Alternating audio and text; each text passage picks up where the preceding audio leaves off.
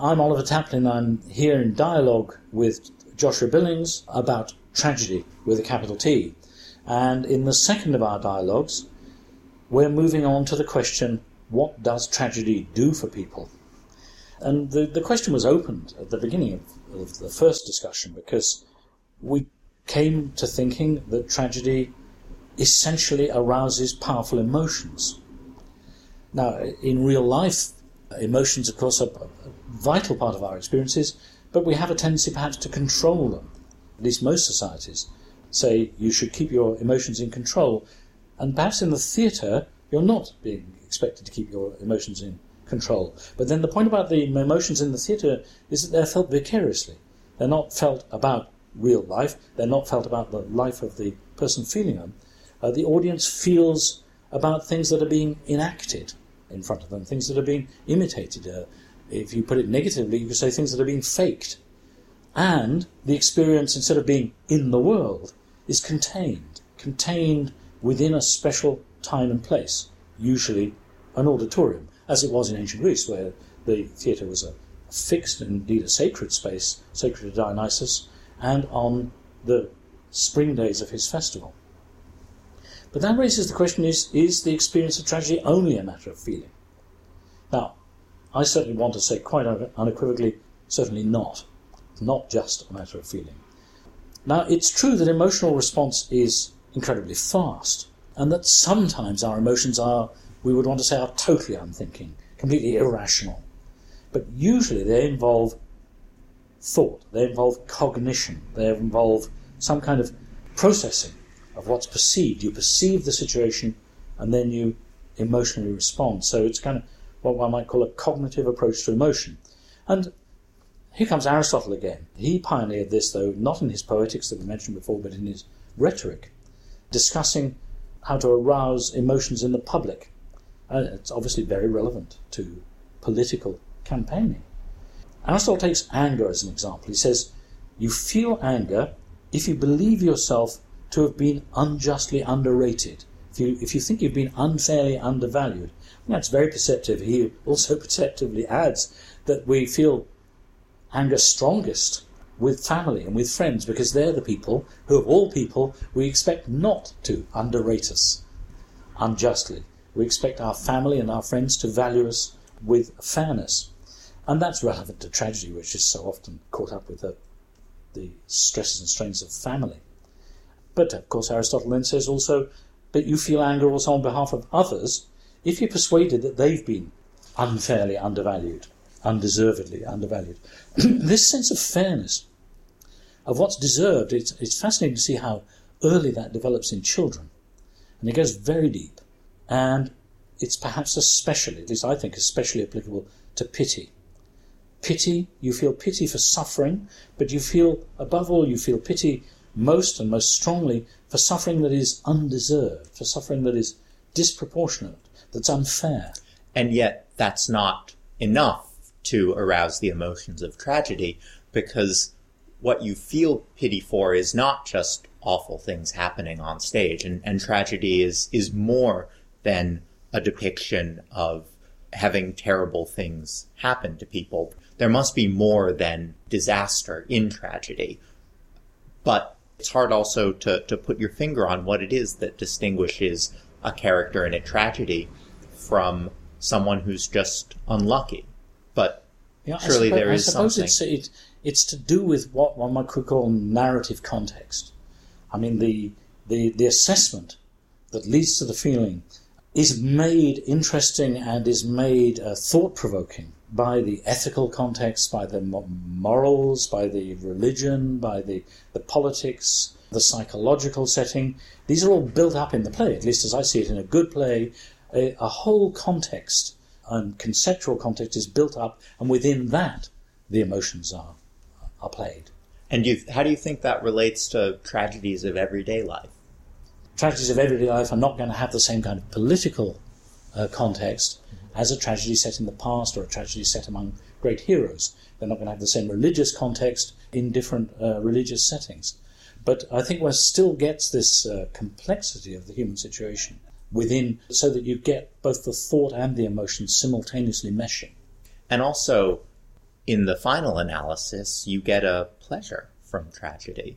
And that's something that you don't get from watching horrible things happen. I quite often get asked, well, what's the difference between watching a tragedy in which you see Gloucester's eyes put out, or Titus Andronicus, or you see Oedipus's eyes put out?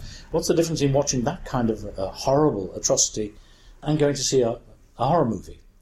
Or going to the amphitheatre and watching Roman gladiators chopping each other up? Mm-hmm. And I think one has to say, well, actually a horror show could be tragic if it has a complicated and thought-provoking enough context. Mm-hmm. The horror is not in itself anti-tragic at all. And tragedies can sometimes show real grotesque and horrifying actions on stage. Absolutely. If you think of the Bacchae. Yeah, but I think one of them also wants to say the atrocity is not for atrocity's sake. It's some part of something larger.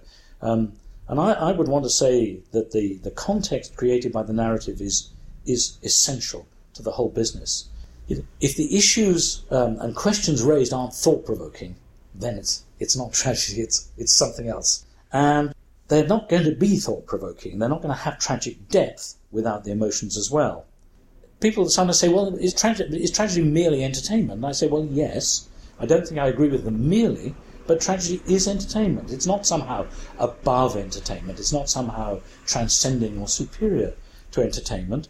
Audiences and readers go to it for, as you said, a certain kind of pleasure. There's even a compulsion. I always remember Keats's ode on sitting down to read King Lear again. He says, for once again, the fierce dispute betwixt damnation and impassioned clay must I burn through, and this must I burn through. It's the compulsion. He can't keep away from it. He's kind of addicted to it, and he must burn through it. So there is a kind of pleasure in the distress. There certainly is, but it's hard then to quite define where that pleasure comes from.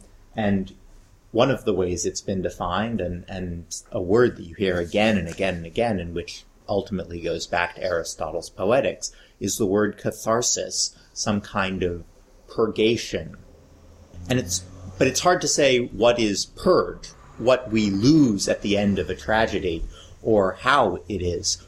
Is it an emotional response, a cognitive response? And then how could that loss be some kind of pleasure? Yeah. I mean, it's the one thing everybody seems to agree about that tragedy is something to do with catharsis. Or I went to this tragedy, I had a really good catharsis, but I don't really like it. I'm not sure it is the right concept at all. It's too purgative, as you say. I mean, people argue endlessly over exactly what Aristotle meant by it, but what's agreed is it's getting rid of something bad. It's a purgation, it's a purification, it's a cleansing. Mm-hmm. I'm not sure that does really justice to the experience of tragedy. I think medical metaphors are pretty unavoidable, but I prefer metaphors of taking in rather than getting rid of ingesting, of taking on board. Sometimes I think it's more like homeopathy, where you take a dose of the poison in order to cure the poison. Or I think better than that, vaccination or inoculation. Now they're processed from the actual virus or whatever, something that is put into the system in order to strengthen the system against the full dose, against the unbearable and possibly fatal illness. And as I see it, tragedy, at least I'd like to explore the idea that tragedy strengthens its viewers for life outside the theatre. It's not going to ward off suffering. None of us are immune to unpredictable suffering. It might give the illusion, it might give us the feeling that it's somehow helping us to ward off the disease. But it can't do that, but it can increase our understanding, it can increase our insight, it can inform our life outside the theatre.